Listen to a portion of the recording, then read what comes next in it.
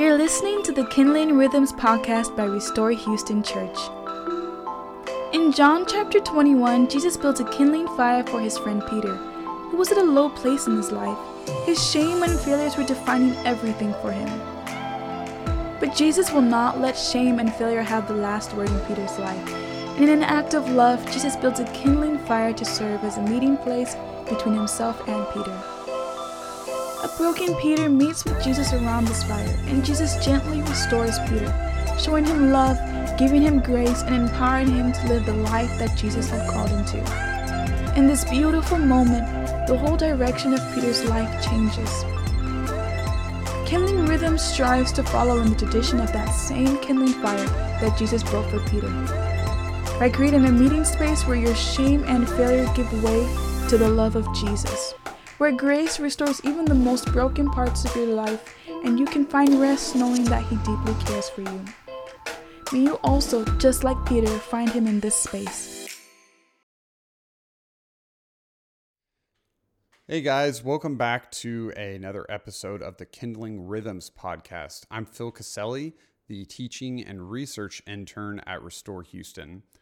And today we're going to be finishing up our series on the Assembly of God. So the series is called Assembly Required because this focus on the assembly or the gathering of people is really what the church is all about.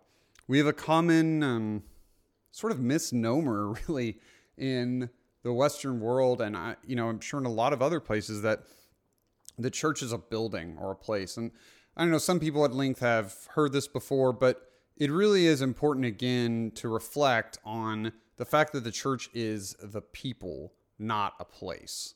It's not a building. And if we have this idea of the church or the assembly, this body of Christ, it helps us to really reshape how we think about our relationships and what it means to live among one another, both inside the church and then as we go out into the world. And that's what this last sermon was really about. It was focusing on this idea of mutual submission as to Christ, and then viewing those in light of certain relationships and how we go out into the world. So in the series, we're using this idea of like a IKEA table or some kind of table that you have to build together. And this table and the people around it are the church. So at the beginning, we had people that if we don't really know what we're looking for, people are going to be fighting and vying to have their opinion, to have their way of building this table correctly, be the way they do it. And people might be trying to use different materials, things that don't belong in the table, so on and so forth. And so once we have this clear view of what the church is, what this table should look like, and that we submit to Christ's authority, and we submit to His authority, one, because He's God, but really we submit to His authority because He's loving and compassionate and merciful. It's not really something that you really have to feel like you're giving up anything, because He's going to lead well, lead perfectly. And so the only things we're really having to give up, which is what we go into when we're starting to form around the table, is our own self-interests, our things we used to do, which we're only really concerned about building up ourselves, money and power and security and honor and all these things that may not be an evil in and of themselves, but when focused inward, when focused only on ourselves, especially at the expense of others, that becomes the problem. And so once we get into the church, we're now concerned with everybody else around us. Those should be those people that we're in these relationships with, that we're friends with, should be our first priority, because that's how Christ lived His life. He was rightfully the king of all of creation, of all the earth. But He willingly gave up that in His life on earth to fulfill His purpose and to show us what a life lived according to how God intended really looked. And so he kind of flipped these ideas of what was right when it comes to power and authority and honor in society on its head.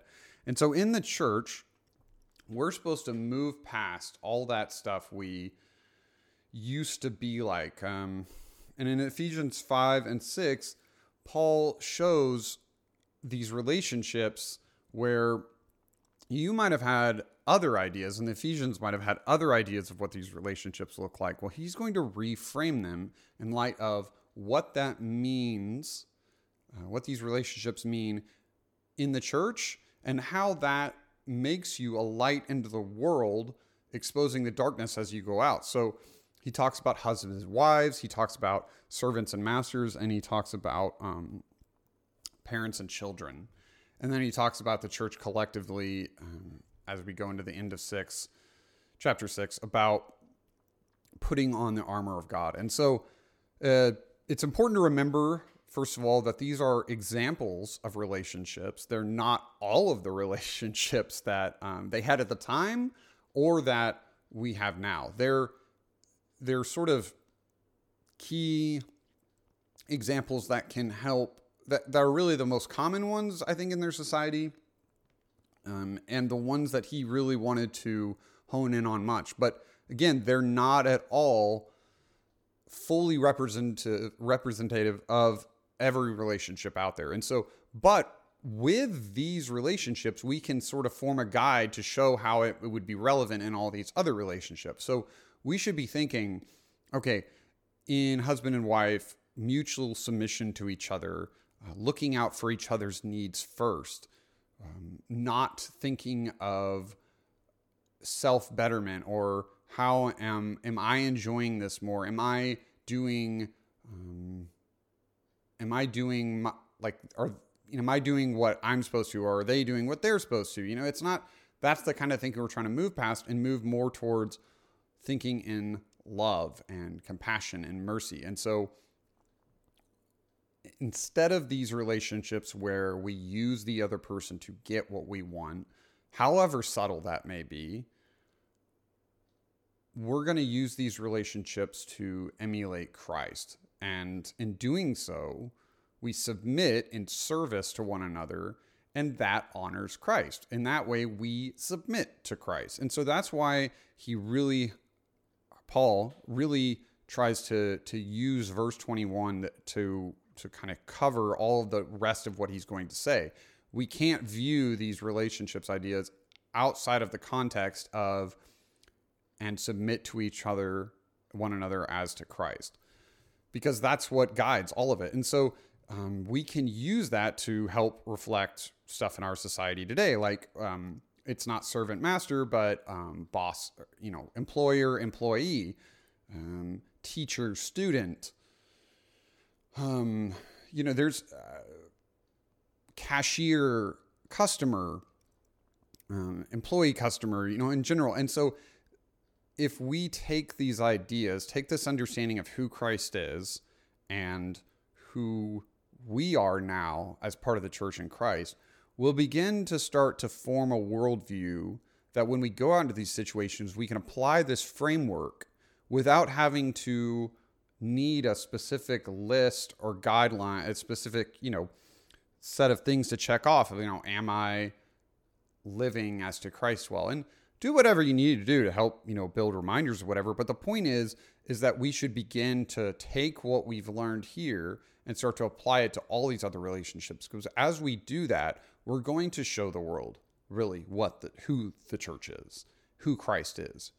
And if we don't make a conscious effort to reframe how we're thinking, how we're feeling about things, how we're behaving towards others, all this stuff, if we're not really, first of all, if we're not having that rooted firmly in an actual heart and mind change and not just a belief that we need to have a behavior change, these things should all come naturally over time from our submission to Christ and realizing that his way really is better than the ways we've thought are better. And his ways are good and pure and lovely. I mean, life just is better when you're living like Christ. It's not always easier. In fact, it can be a lot harder, but it is definitely better. And there's a joy in life, and a joy from how you see it affecting people and in yourself that really just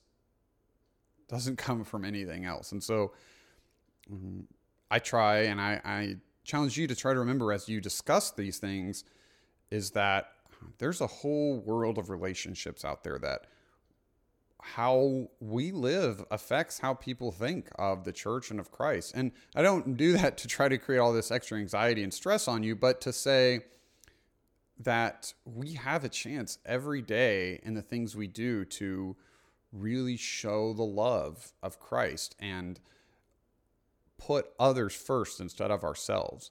And so that's what we kind of want to reflect on in this series. So I'm really glad I got to explore this with y'all, and I'm looking forward to hearing more later from all that we've learned and grown into.